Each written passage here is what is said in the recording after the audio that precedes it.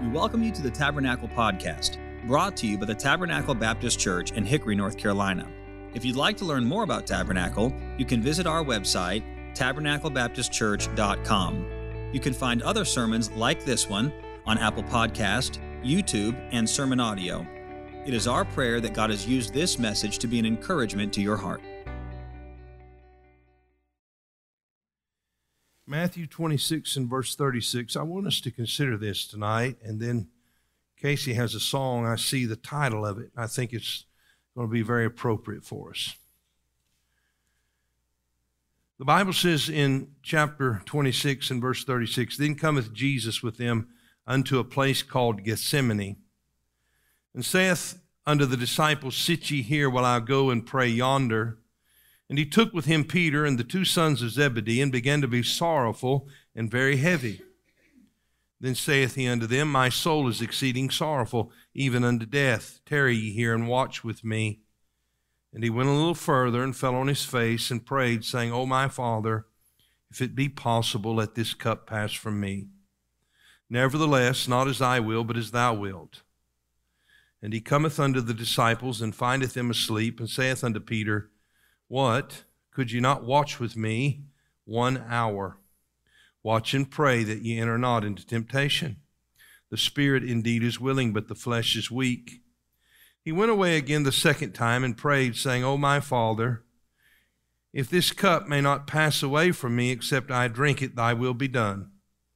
And he came and found them asleep again, for their eyes were heavy.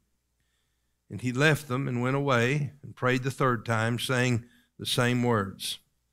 Then cometh he to his disciples, and saith unto them, Sleep on now, and take your rest. Behold, the hour is at hand, and the Son of Man is betrayed into the hands of sinners. Rise, let us be going. Behold, he is at hand that doth betray me. I want you to notice the words we find in verse number 36. The Bible said, Then cometh Jesus with them unto a place called Gethsemane. This is a place that the Lord Jesus oft resorted with his disciples. It was called Gethsemane, or the place of the press. The olives would often be gathered there. It was a place of olive trees, and those olives would be pressed for the oils that they would yield. And it's a fitting name, Gethsemane, the press, because here it is that the Lord Jesus, in the final hours of his earthly life, was pressed beyond measure in this place called Gethsemane. I want you to notice what happened at this place called Gethsemane and what we find there. First of all, we see the sorrow of Christ at Gethsemane. The sorrow of Christ. Again in verse 36, Then cometh Jesus with them unto a place called Gethsemane, and saith unto the disciples, Sit ye here, while I go and pray yonder. And he took with him Peter and the two sons of Zebedee, those were James and John, and began to be sorrowful and very heavy. And he saith unto them, My soul is exceeding sorrowful, even unto death. Tarry ye here and watch with me. Imagine this. Our Lord Jesus is so filled with anguish. He's so filled with sorrow that he is pressed beyond measure. He uses the term here in verse 38 that his soul was exceeding sorrowful, greatly sorrowful. A sorrow that no man in all of the sorrows of this earth has ever tasted. The magnitude of the sorrow of the Lord Jesus Christ. So sorrowful that it was even unto death. The Bible tells us that he sweat as if it were great drops of blood. The pressure, the intensity of the moment was so great upon him. The anguish was so great upon him that it caused him to sweat drops of blood.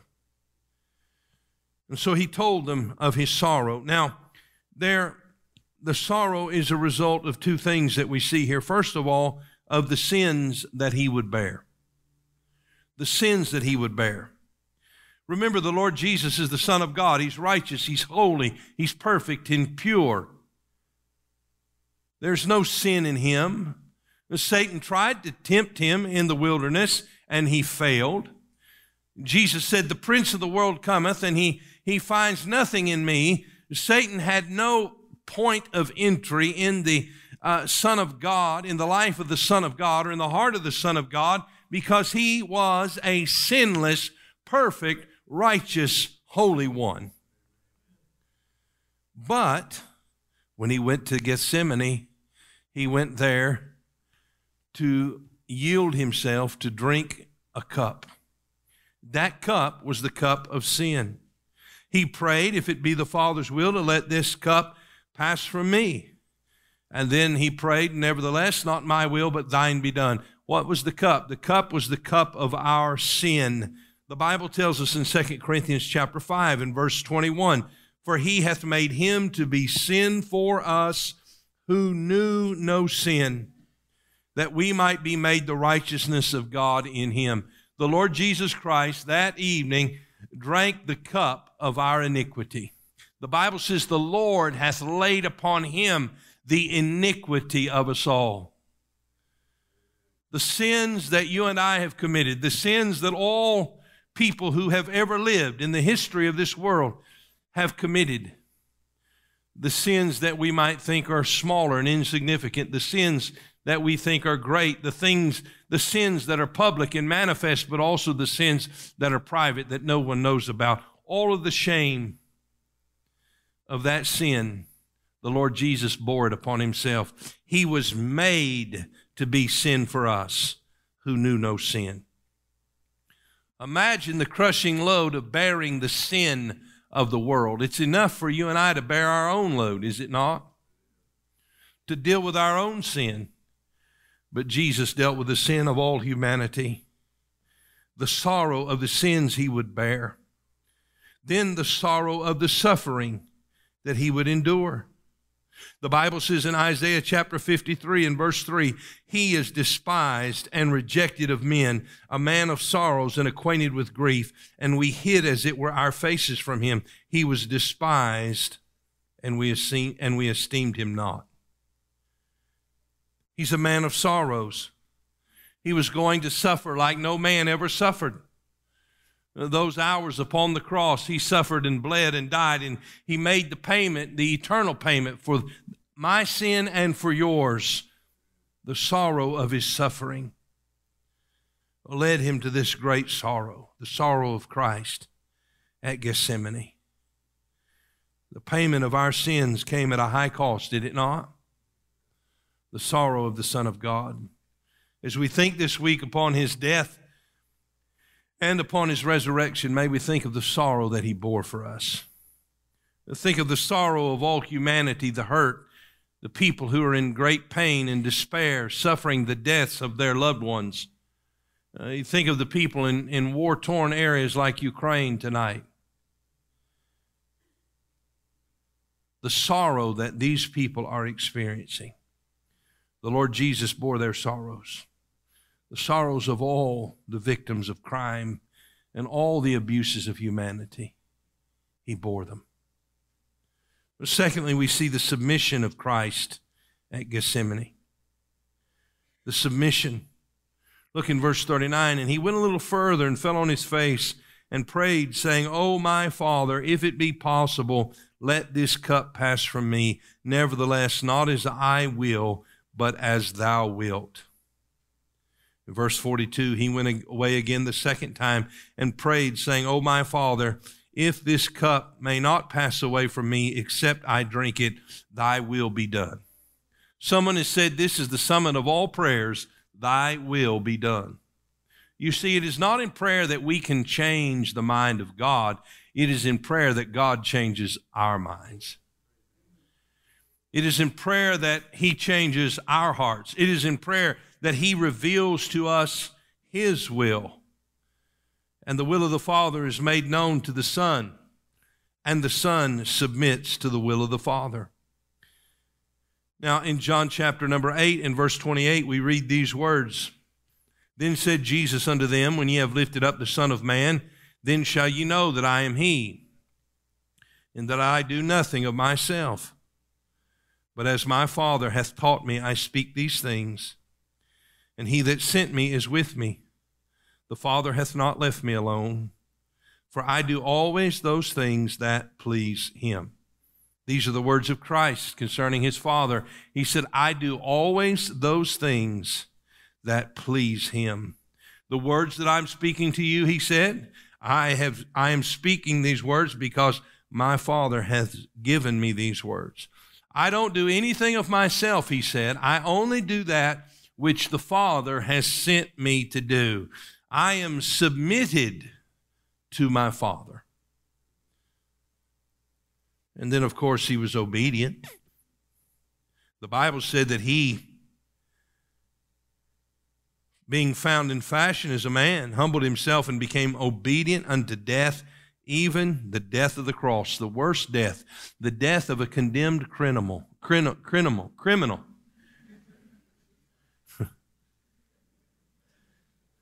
That's the death he died. That's the death he died. He submitted to that. He obeyed the Lord in that. The Jews believed that everyone who died on a tree was cursed. He was willing to bear that curse. He was submitted to the will of his Father. And thirdly, we see the solitude of Christ at Gethsemane. The solitude.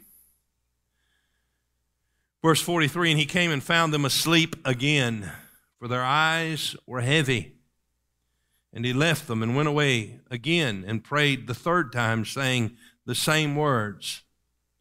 Then cometh he to his disciples and saith unto them, Sleep on now and take your rest. Behold, the hour is at hand. The Son of Man is betrayed into the hands of sinners. 3 times in this passage, what did the Lord Jesus ask his disciples to do? He asked them to watch and pray. All 3 times, how did he find them? Asleep. When he needed their help the most. When he needed their comfort the most. When he needed their support the most. When he needed their sympathy the most. There was no comfort to be found in the disciples. In fact, in just a few verses from here, we read in Matthew 26 and verse 56, Then all the disciples forsook him and fled. He was left alone. Paul suffered much the same. He says in 2 Timothy chapter 4 and verse 16, At my first answer no man stood with me, but all men forsook me. I pray God that it may not be laid to their charge. Imagine the loneliness of the Apostle Paul. They all forsook him, he said. But then notice what he says in verse 17 of 2 Timothy 4. Notwithstanding, the Lord stood with me and strengthened me. You see, Jesus has promised never to leave us, as we used to sing, never to leave us alone, right? He said, I will never leave thee nor forsake thee. And though Paul said all men forsook him, there was one who did not. That was the Lord Jesus. He stood with him and he strengthened him. But there was no one to stand with the Lord Jesus in Gethsemane. For all the disciples forsook him and fled. In fact, when he died upon the cross, he died in the darkness of that dreadful hour. And about the 9th hour, Matthew chapter 27, in verse 46, Jesus cried with a loud voice, saying, Eli, Eli, lama sabachthani, that is to say, my God, why hast thou forsaken me? You see, the solitude of Christ at Gethsemane was not limited to the absence of his followers, although they all forsook him and fled. The solitude of Christ at Gethsemane and on the cross of Calvary was intensified because the fellowship that the Son had enjoyed with the Father through all eternity was interrupted because he became sin. And the Father could not look upon that one who was the sin bearer.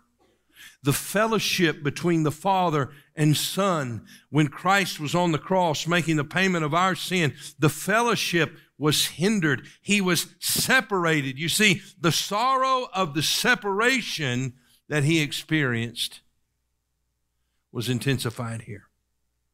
The psalmist foretold of this in Psalm 22, my God, why hast thou forsaken me? Why art thou so far from helping me?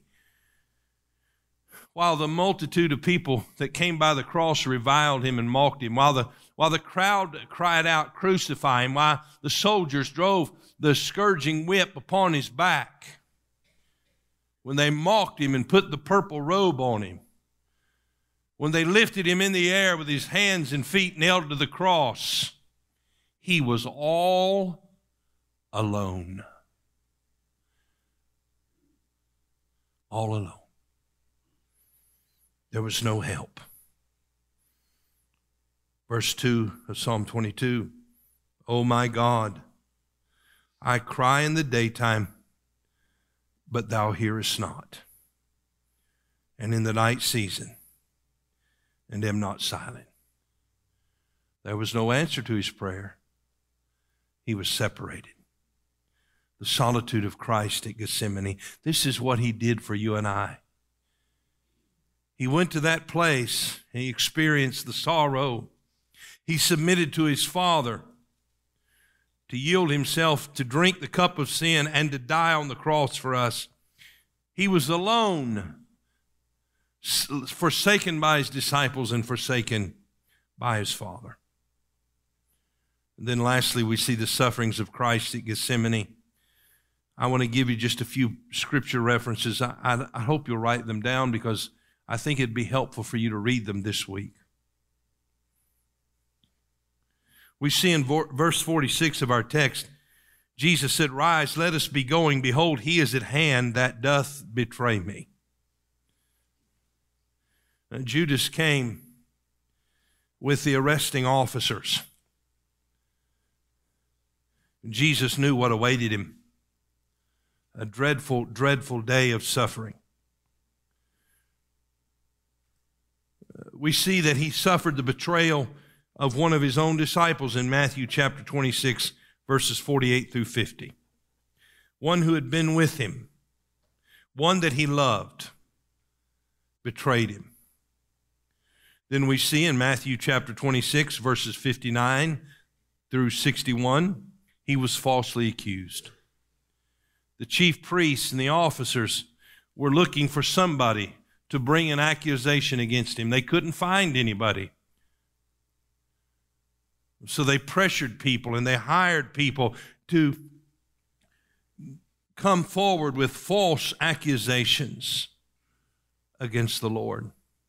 In Matthew 26, verses 67 through 68, we see he was spit upon and he was smitten by his own people, by the religious leaders. They spit upon his face, they smote him.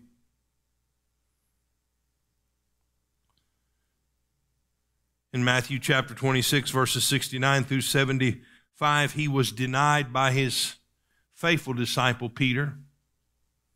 He denied that he even knew him. Can you imagine the pain of his heart as he's suffering this intense agony? And one of his true disciples, the one who said, Thou art the Christ, the Son of the living God, and now won't even acknowledge that he knows him. In Matthew 27 and verse 1, he's taken to Pilate. In Matthew 27 and verse 26, he suffers the scourging of the Roman soldier with a cat of 9 tails, 39 stripes across his body. Most men did not survive the scourging. It was a dreadful form of torture. Matthew 27, verses 27 through 31, he was mocked by the Roman soldiers. After he was scourged, they mocked him. Matthew 27 and verse 35, he was crucified. In Matthew 27, verses 39 through 44, he was reviled. The crowd mocked him. They walked by and said, "Come down from the cross." He was able to save others, but he cannot save himself. They mocked him. They said, "He calls for Elijah," but he wasn't calling for Elijah. He was crying out to God. He was reviled. And then finally in Matthew 27 and verse 50, he died. Why did he do that? Why did he go to Gethsemane? Why did he experience there the sorrow that he experienced? Because of you and I, who for the joy that was set before him endured the cross, despising the shame. He did it for you. That sorrow and anguish was placed upon him because of his love for you. He submitted to the will of the Father because he loved you and he loved his Father. He submitted himself and became obedient unto death, even the dreadful death of the cross. He experienced solitude, loneliness like no man has ever experienced, forsaken not only by his disciples but by his heavenly Father. And he suffered as no man ever suffered on the cross of Calvary. And why did he do that? He did that for you and for me. This morning, as we looked in 2 Samuel chapter number 6, we saw that David had the priests, after they had taken 6 steps out of the house of Obed-Edom, they offered sacrifices to the Lord. You see, David knew that there was a high price to the presence of God. And there's a high price to having God with us, having our sin forgiven, having his blessings. And that is the price of his suffering on the cross for you and I. Let's thank him tonight.